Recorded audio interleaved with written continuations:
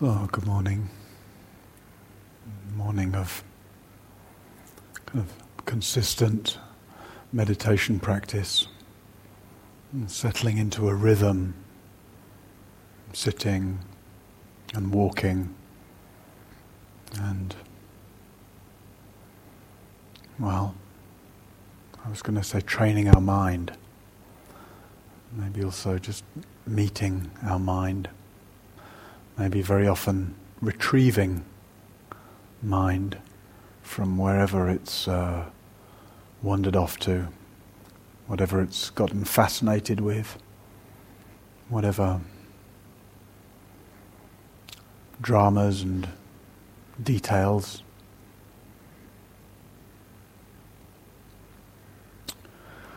And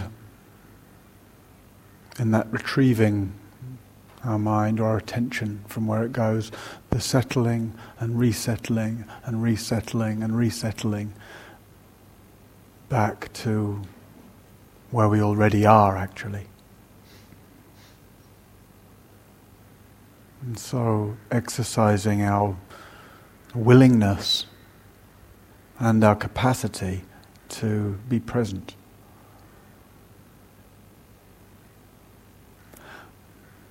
I reflect sometimes a little on the language that we use to describe meditation practice, because that's a lot of what I do, right? Try to engage language in such a way as to describe meditation practice, so as to point in a helpful way to how we engage meditation. And despite the reflection and despite trying to speak as skillfully as I can about that, the language can easily be misleading. So maybe we know what I mean when I speak about retrieving our mind from somewhere. But of course that gives the impression that mind has actually gone somewhere. And where on earth could it possibly go, really? Mind is here, fundamentally, inescapably.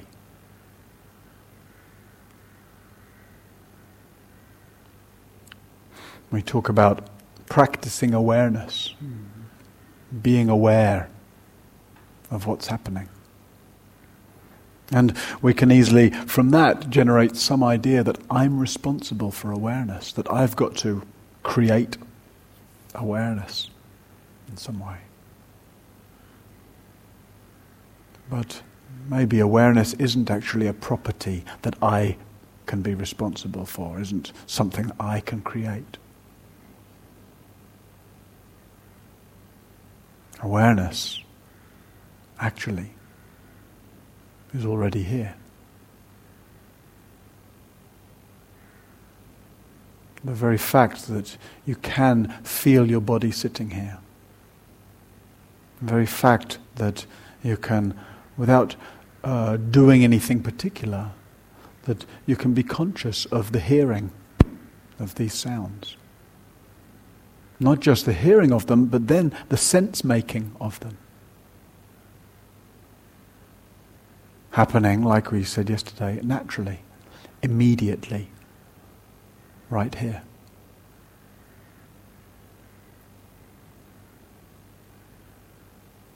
We speak about training our attention so as to be, we might say, more in our body. To be embodied. We can have the impression that we've somehow trying to find bodily life, to get into body as an experience, and yet, of course, body is right here.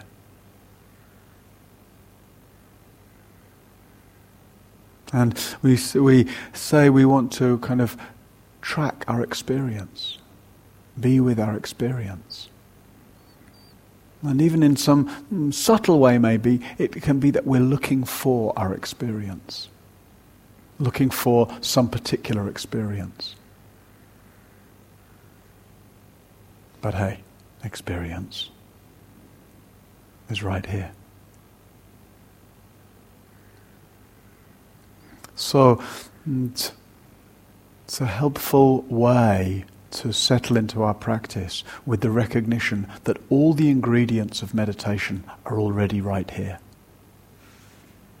Consciousness is switched on. You didn't do it, but here it is, right? Here you are. So much so that you can't switch it off. Try not to be aware right now. You're all failing. Really? Try to stop being aware. Don't be conscious. Don't know anything.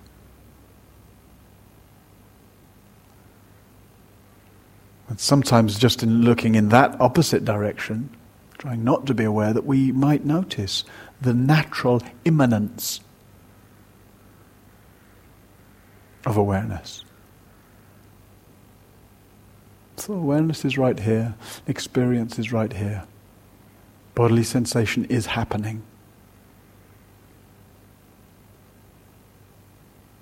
All the senses are just naturally receptive to the touch of life.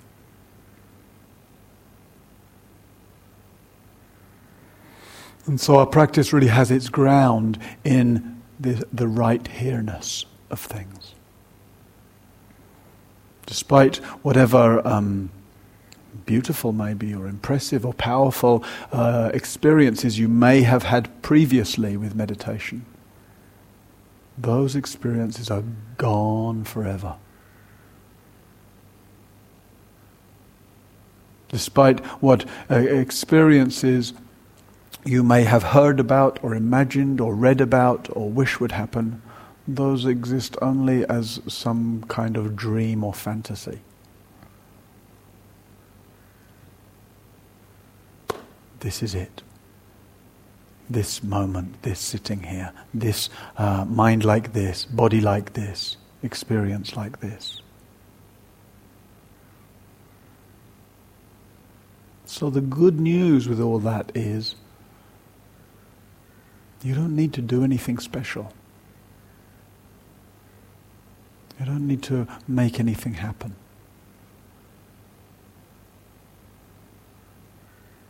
Everything already is happening. So, what are you responsible for then? And we might say, well, being sincere, that really makes a difference. The more sincere we can be in our willingness to be here. And that really develops then our capacity to be here. To be here in deeper and deeper ways. To be here in ways that we can't actually even imagine. Because here turns out to be infinite. Right? Experience is infinite. You can't find the edges of it. Awareness is infinite.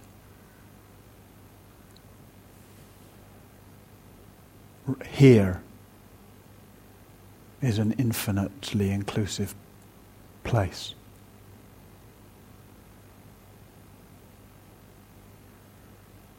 So on the one hand, we establish a practice in a way that's very simple, down to earth. We start off with the most basic and simple way that we can establish this here-ness. Just sitting quietly and feeling body sitting quietly. Using the most simple, most natural, most uncontrived elements of our experience. There's just the sensations of sitting, the sensations of breathing. Nothing you need to do to breathe. No particular way one is trying to breathe. No right or wrong sensations.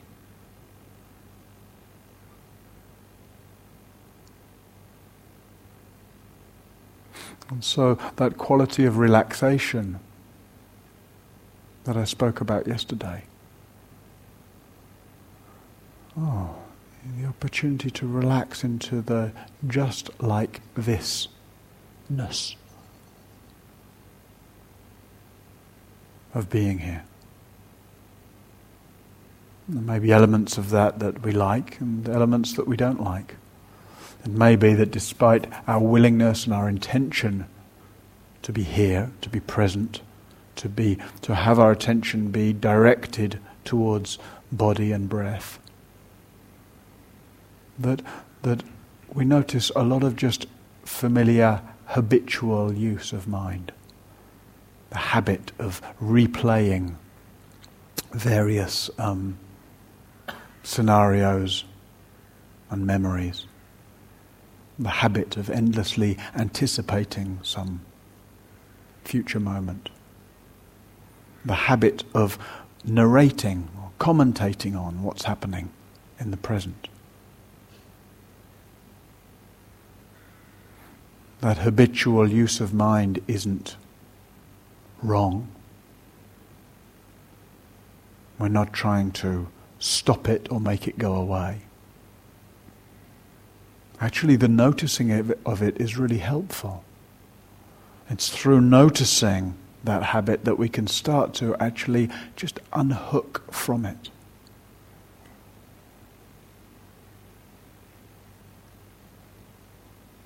Life is constantly speaking to us in different ways. The sound of the rain right now.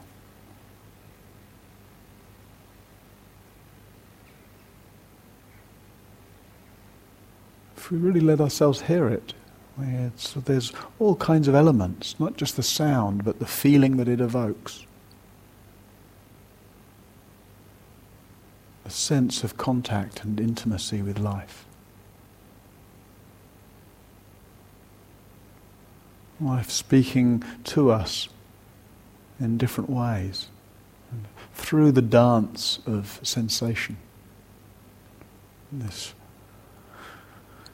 sensitive organism that body is.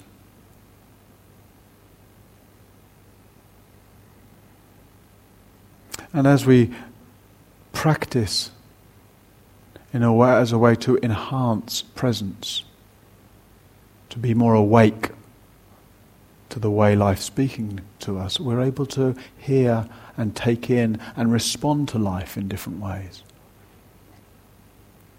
But mostly we're listening in a kind of out of proportion way to one particular way in which life's speaking to us, which is through our own thoughts. We tend to be so fascinated, so entranced by our own thoughts that there's not much room left to listen through some of the other channels.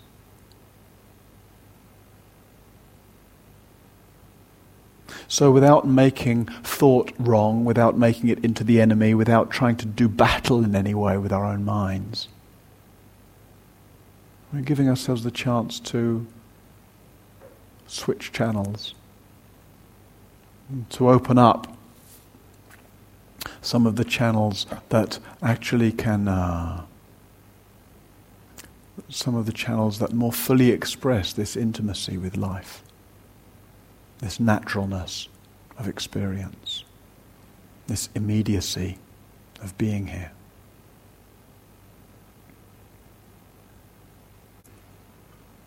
So,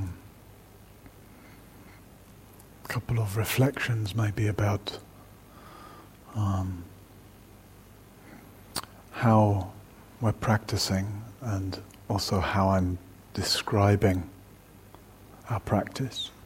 Also this time each morning, some opportunity to hear from you. So if there's questions you have about what's happening in your meditation or about the way I'm guiding the practice, then please feel free to use this time. I think it's often actually in terms of understanding and therefore benefiting from what we're noticing in meditation, the reflecting on what's happening and the naming it and speaking about it and having some dialogue is just as important as the sitting with it ourselves. So a couple of things, and then we'll see what other questions you might have.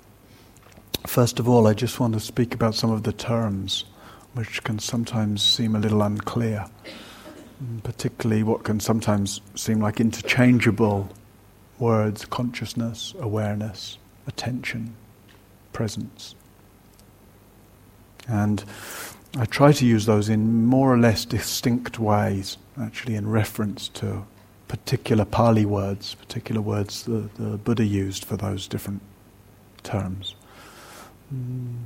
Sometimes there's a little overlap, but generally when I say consciousness, I'm meaning just the basic capacity to register experience, right?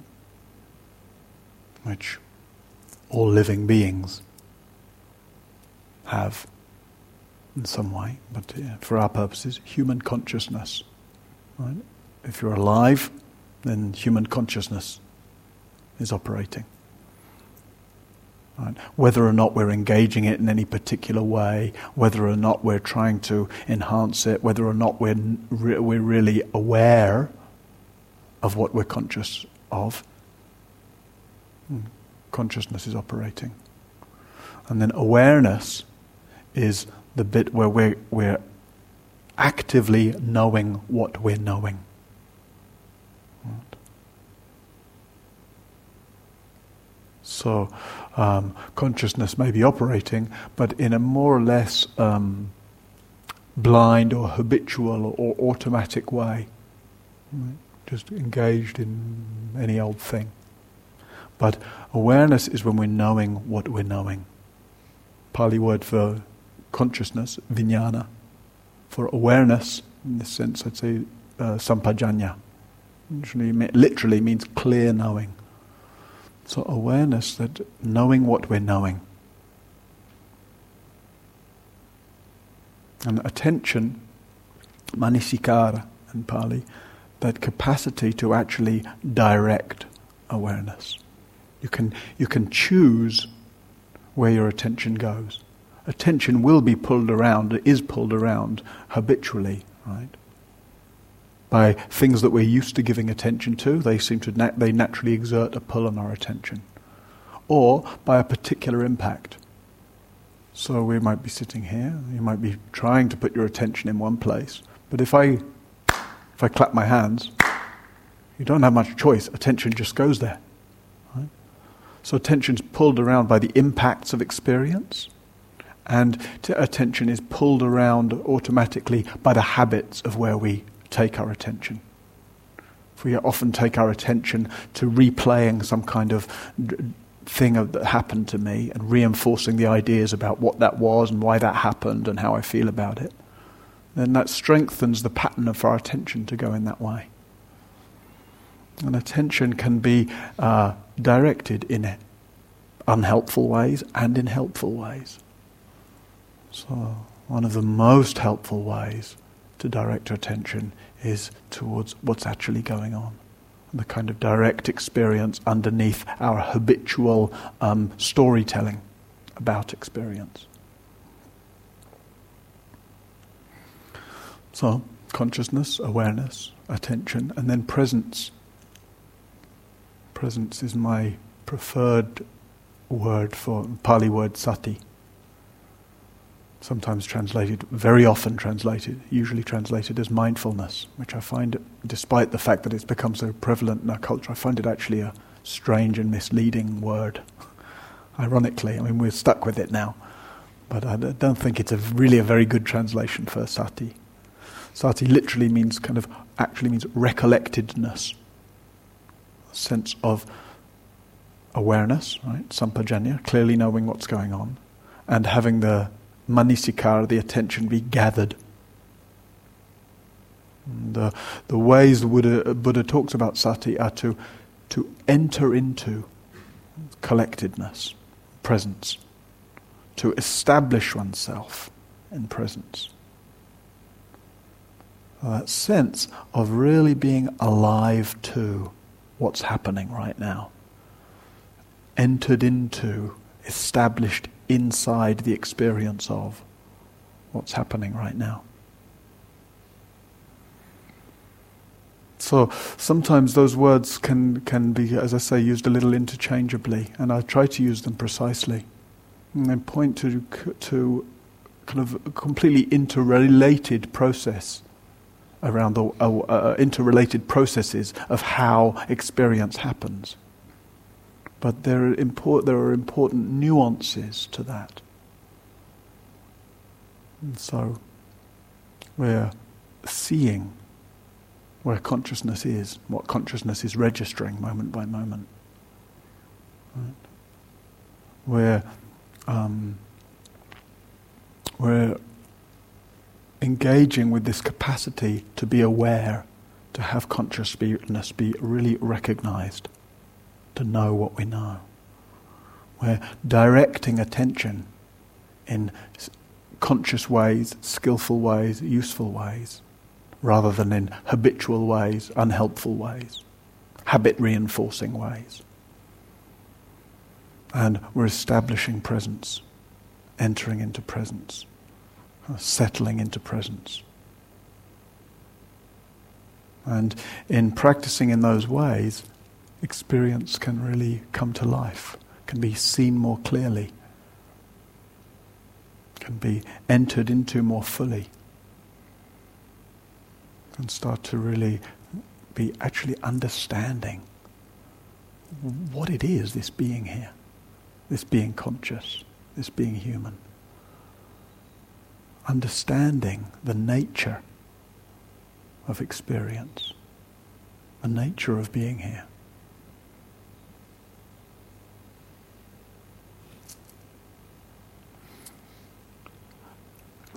And I also just wanted to say something a little bit about physical discomfort. And, sitting for some consistent times. We usually won't be sitting for more than 30 or 40 minutes at a time. But, time is a very subjective experience. And sometimes 30 or 40 minutes can fly by, right? Well, an episode of Game of Thrones only lasts 40 minutes. And then it gets to the end, you think, it just flies by. But 40 minutes of meditation can feel like a near eternity sometimes. And sometimes physical discomfort can increase that sense of near eternity. Right? We sat for what may have seemed like hours, and then I said, another 10 minutes. I wonder what the response was. So, some of you will be very familiar with this, but firstly it's just to normalize physical discomfort that happens in meditation. And some of that may be related to posture.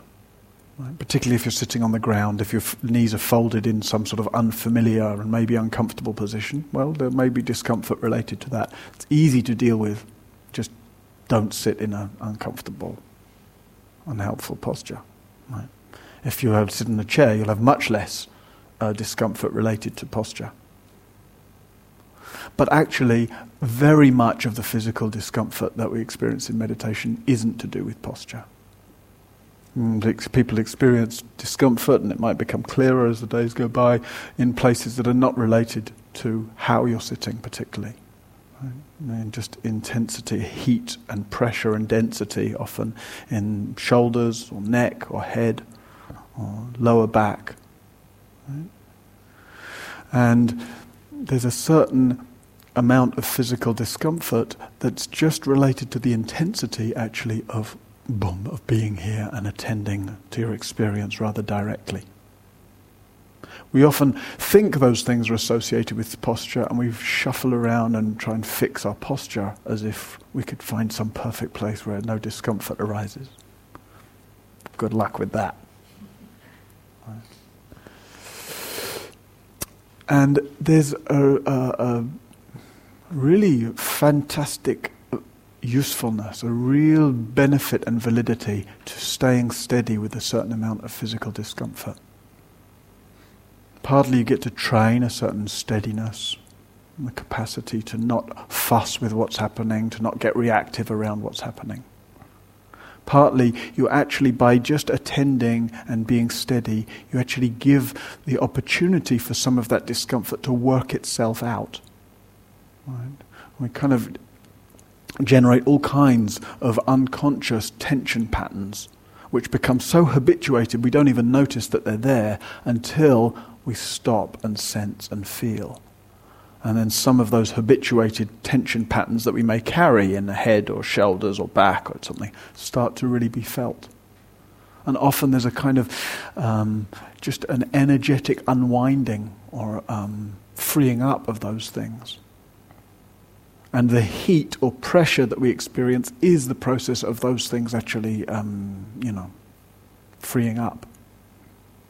So helpful as much as possible to stay steady with. And I'll speak more as the time goes by in terms of the meditation instructions about ways to just cultivate a certain gentleness, a certain non-reactivity, a certain inclusion of those experiences. And of course, sometimes, despite the intention to bear with in that way, the physical discomfort can start to feel too much, too intense. And if it becomes too much, that's what too much means, right? Too much, I don't have any space anymore, I don't have any capacity to just bear with anymore, I can't just be spacious and non-reactive. It's like the whole universe has been reduced to just my knees or shoulders or whatever it is. And if that's the case, and there's just no more capacity to kind of be gentle and spacious with it, then it's helpful to move. There's no point to what do they say in English? Grin and bear it, or not grin even, but just sort of in some sort of hard-headed way, as if I should be able to sit still for the entire meditation period. So sometimes it's actually kinder and wiser and more helpful to just adjust your posture a little bit, to open your shoulders a little bit, to make some adjustments so that you can re-establish some degree of steadiness, ease, gentleness. And as I say, we'll give more attention to what's happening with that discomfort and how to meet it skillfully over the next day or two. So, if there are any other areas of your experience that you'd like to speak about or ask about, please use this time while we have it. Yeah. Hold on, Ariadne, I'll pass you the mic.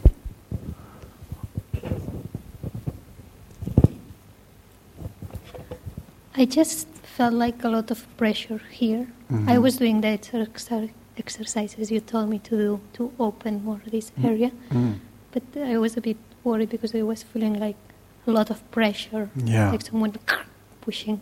Yeah. I don't know if it's normal. Yeah. Yes. Okay. So when you experience the pressure, like you say, like someone is pushing, right? So that's the physical part, a strong pressure in the chest, like someone's pushing. How does that impact you? How does it make you feel, having all that pressure in the chest? A bit fear. Fearful? Like, yeah. Yeah. And is the fear tolerable or too much? No, it's tolerable. It's tolerable, yeah. So let yourself really, as you're attending in that way, let yourself really attend to or care for the fear. Right? Oh, there's this strong pressure in the chest and it's fearful. Right? Oh, that needs some gentle attention, some care. And also just notice, and also because it's not just your first day of retreat, right? You've been here for some time already, so you're kind of in process, and we met about that. So just including whatever associations you notice, whatever the fear, the images or associations or memories that may go along with that. that start to give you some kind of clue about the contraction in the heart, chest, the fear that goes along with it. So, attending to the physical and the emotional fear part, attending with gentleness, right? Kindness towards it, and seeing what other elements, memories, images, start to fill out the experience. Okay. Thank you. Yeah.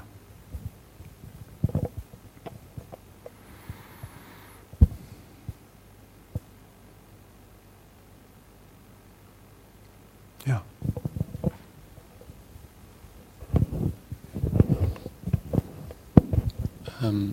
I arrived a day early, just to contextualize this. I was just wondering if you can say something about the balance between focused attention and sort of a more broad, spacious attention, and how to sense which is more appropriate at each time, if you see what I mean.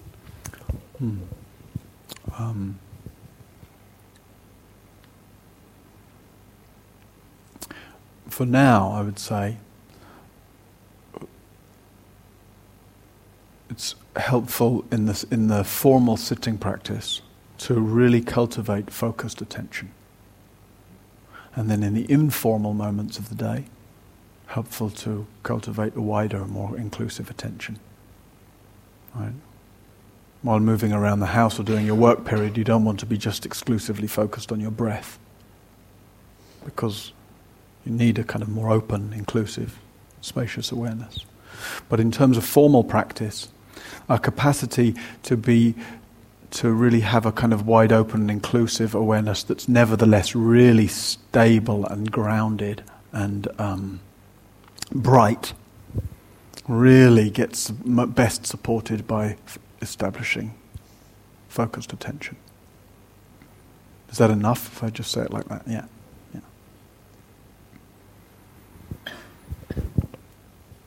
Yeah, Valentina. Thank you. I was wondering if you have any advice on how to establish this focus. Like, I found myself really wandering off for a long time with my mind and nearly falling asleep, and then it took me quite a while before coming back to my breath. And do you have any tips on how to get focused? When you notice, come back. That's it. Now, I know that sounds simple, and you probably think, really? Like, I could have told myself that, right? But that's really it. We want to make it more complicated than that. Mind wanders. If you notice it after a short time, drop it and come back. If you notice it after a long time, drop it and come back. But what we tend to do, which is what it sounds like from your question you're doing, when you know it's been a long time, and then when you notice it, you don't drop it and come back. You say, oh, it's been a long time. Why has it been such a long time? Where did I go for such a long time? What was I busy with for such a long time? What does that mean about my meditation practice that my mind's wandering so much? And all that is just all the next parts of being caught up. So just see if you can wake up simply, graciously. It's fantastic. It doesn't matter that however long time you may have been caught up for, in the moment of noticing it, you're not caught up anymore. Right? The moment of noticing it is the good news. Right? And in that moment, just to see if you can use the marvelous fact that life's immanence, life's here-ness has re-established itself. Even though you were completely caught up and involved in some drama or other, that life has gone, hello, it's all here right now. And you have that the support of life's here-ness to just leave alone that whole world of abstraction that had built itself up. Thank you. Yeah. So when you notice, you automatically come back. When you notice, you're there. Yes. what's the coming back step? I mean, when you notice, automatically you will come back, right? Yeah. So coming back is one of those things I said earlier that can be misleading, because there's nowhere to come back to. So, right? It's same step. So when you notice that you've been caught up in a world of abstraction that gave you the impression of elsewhere, the impression of some other time, some other moment. When you notice that, it's just an impression. Right? I'm busy with some story or some image of some situation of some place, etc. And I notice, I'm just caught up in that. And just unhook from it. Leave it alone. There's no coming back, really, because we're already here. In the moment that you notice that was just a world of abstraction that you'd created, in that moment you don't need to come back. Oh, here. Life's here-ness has reasserted itself. Right? And the abstraction then loses the grab that it had on your attention. So when you notice that it's just an abstraction pulling at your attention, you leave it alone. And then you can see and feel and know the here-ness in which everything's actually happening. The here-ness that even that abstraction was happening in. But when you're caught and seduced by the abstraction, you don't see it as here. Right? In that moment, we're believing in it as elsewhere, something, somewhere, someone. And when you notice, it's just an abstraction. Just then giving it back to nature in the language we were using last night. So that's the good news. You don't need to come back. There's no step to getting back here. And the more that happens, the more every time some abstraction has been built up, the more you notice it and release it, and the more fluid that process becomes. And the more we realize actually that we never really go anywhere. And the more the naturalness of being here starts to feel like home. And the more that sense of presence can sustain, even when some abstraction starts to build up. And we start to think, that thing I did, that person I was talking to, that issue that's concerning me. And even when that's starting to build up, one can notice it and engage with it even without losing oneself, without losing contact. But because the habit to lose contact is very strong, for a while it's really helpful to just, as soon as you notice, whatever it is, wherever it goes, whoever it's about, right? Just drop it. Just drop it. Just drop it. So for the next 24 hours, the full instruction, whatever it is, just drop it. And the capacity to just drop whatever abstraction arises will really lay the ground, the foundation, for then actually being able to engage with and investigate and practice with abstraction without being caught up in it. But first of all, drop it, drop it, drop it, drop it, drop it. Okay. Can you pass the mic to the back?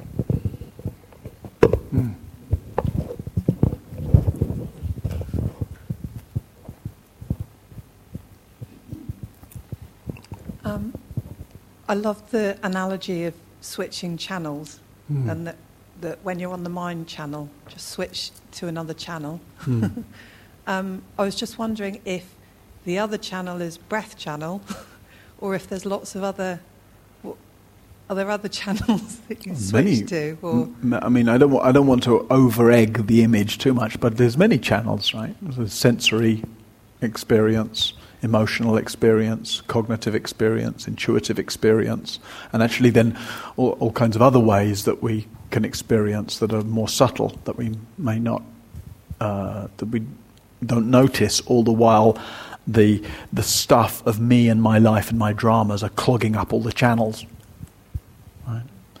But let's keep it simple for now, right? So just making that switch from what you're calling mind channel, or what I was just referring to as abstractions, back to this channel of kind of receiving through the sensory immediacy of embodied awareness.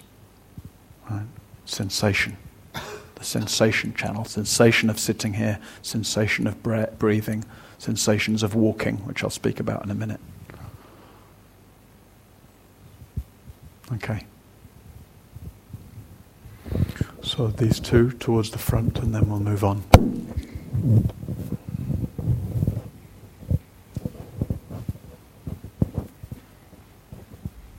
So Kate here.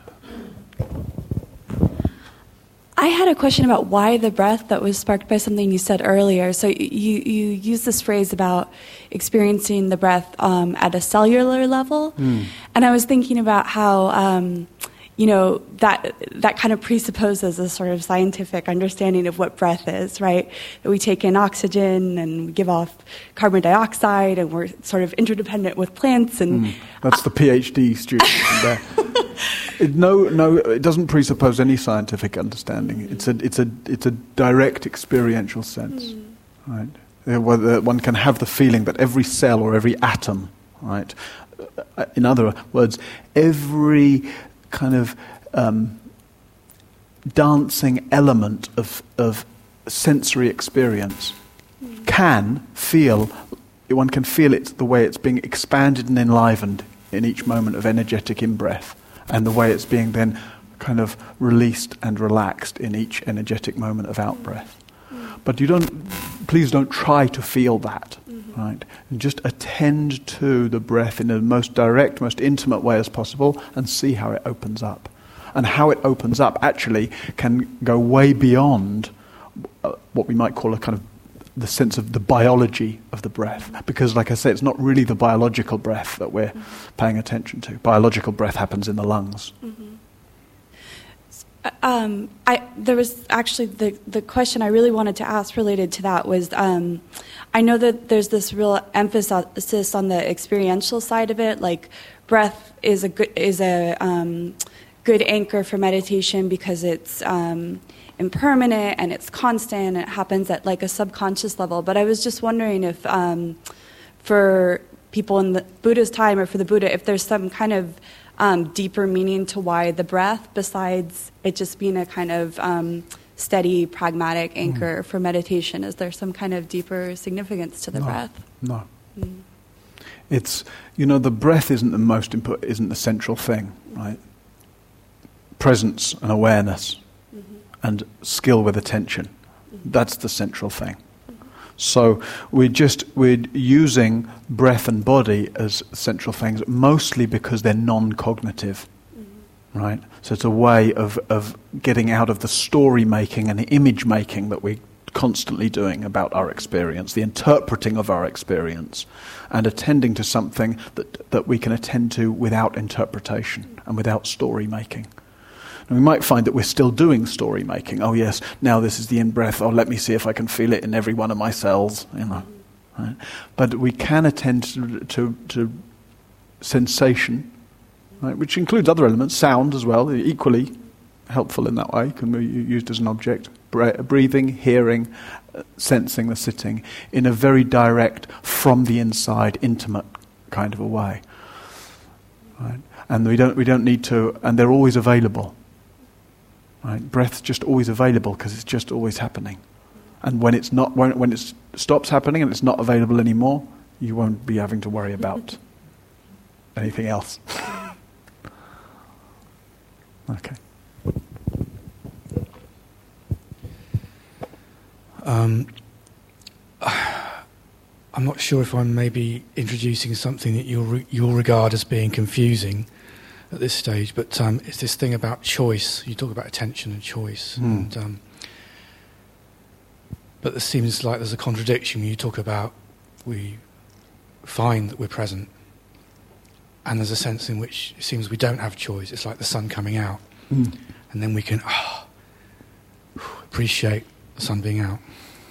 And I wonder why you don't use the language of simply noticing rather than choosing. Because my sense in my practice and my sense of things is increasingly the sense in which, in a profound sense, we don't have choice, and yet in the conventional sense we do. Yeah. But that there's a deep sense in which we don't have choice, and yet by doing this, whatever it is, something very significant happens. Yeah, yeah. So I don't want to get too much into the philosophical implications of choice or not, but a simple way, maybe I can respond that just references practice. We don't have any choice at all about what's already happened, right? Including what's just happened, such a microsecond ago that it seems like it's present, but it's not. We don't have any choice about the fact that we've already been carried off into some abstraction, right? But in the moment of noticing, in real time, right, which is hard to define what real time actually is because it doesn't actually exist, but hey, in real time, in the moment of noticing, that's where we have some choice, right? We have some choice about, don't have any choice about what's happened to us, but we have some choice about how to respond, or in this case, how to direct our attention, right? So therefore, the willingness to keep directing the attention to the immediate, the grounded, the receptive, right? And that starts, like you're saying, to make a difference. I don't feel like I'm being philosophical in saying this, but I feel that actually we don't have any choice even in that. Right. And yet, coming here and doing this and being exposed to your language leads to some different way of relating to our experience. Yeah. So, So it can be difficult to reconcile those two things, right? And yet, like you're recognizing, both are standing out to you as being true in some way. I don't have any choice. Right? I don't have any choice. And yet, I have no choice, and yet I can expose myself in a particular way to experience. I can direct attention in a certain way towards experience. But I can't, if I look closely at that, I can't really say I'm choosing what to do. Yeah. Okay. And if that seems confusing, please feel free to let it go right by. Okay. So, as we said, through the morning, a certain consistency of practicing and using the sitting, mostly sitting posture and walking posture. And a couple of things to say about the walking before we go outside and spend some time walking. Firstly, it's different from sitting. And maybe that's obvious, but sometimes we can struggle with trying to make them resemble one another. Imagining that in the walking that we could or should be focused in a similar way to the sitting. Right? But they're different. They cultivate different things. And I think of walking in many ways as a kind of integrative posture. And bringing the kind of refinement of meditative attention that we're generating in the stillness of sitting, right, into a realm of experience where there's more input, more stimulation, body's moving, when the eyes are open, and therefore that sight, which is, such a dominant sense, is processing experience. And one can actually just allowing all of that. Right? Seeing, moving, and yet allowing it in such a way that the intention is towards not being carried away with. So we're not just going for a walk, right? There's an intention for awareness, right? Knowing what's happening, the intention to direct our attention, sensing body moving, the intention to establish presence. Here in the midst of experience. Sometimes the instructions for walking meditation are given to just have all the attention just in the feet.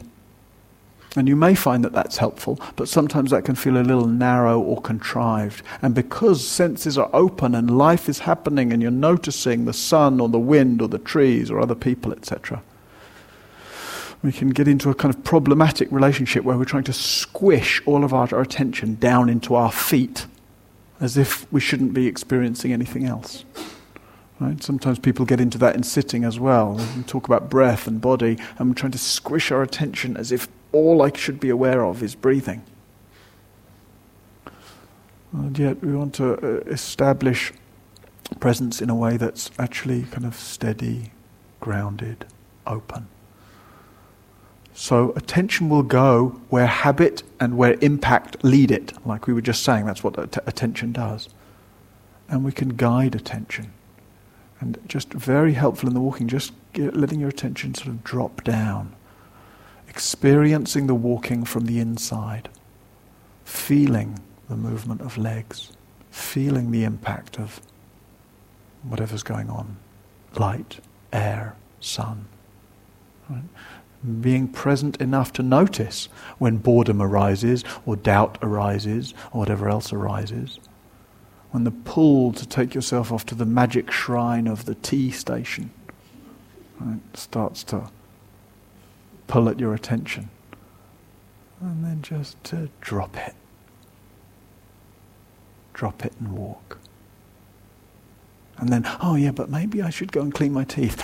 And then drop it and walk.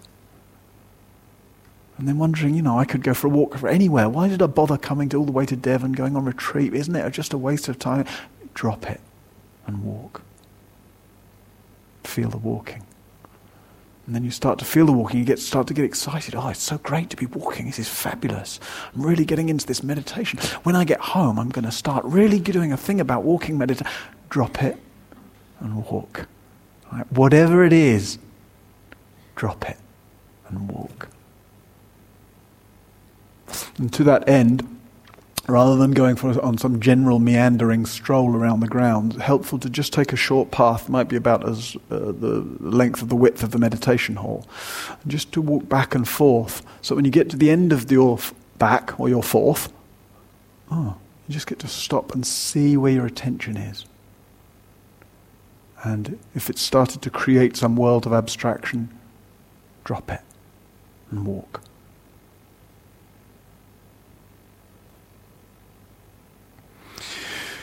We spoke about slowing down yesterday, right? And you're not walking to anywhere. So it may be that the walking has quite a slow rhythm to it. But no need to walk extra slowly. Right? Let the slowing be predominantly an internal thing and let body follow.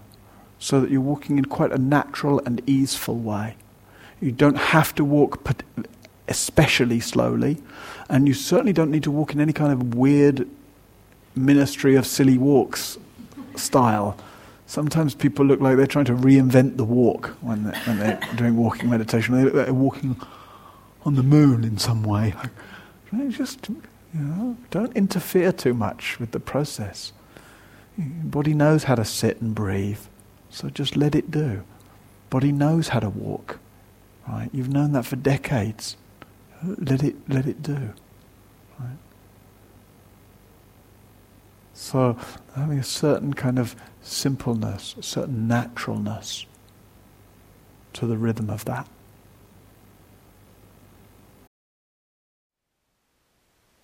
Thank you for listening.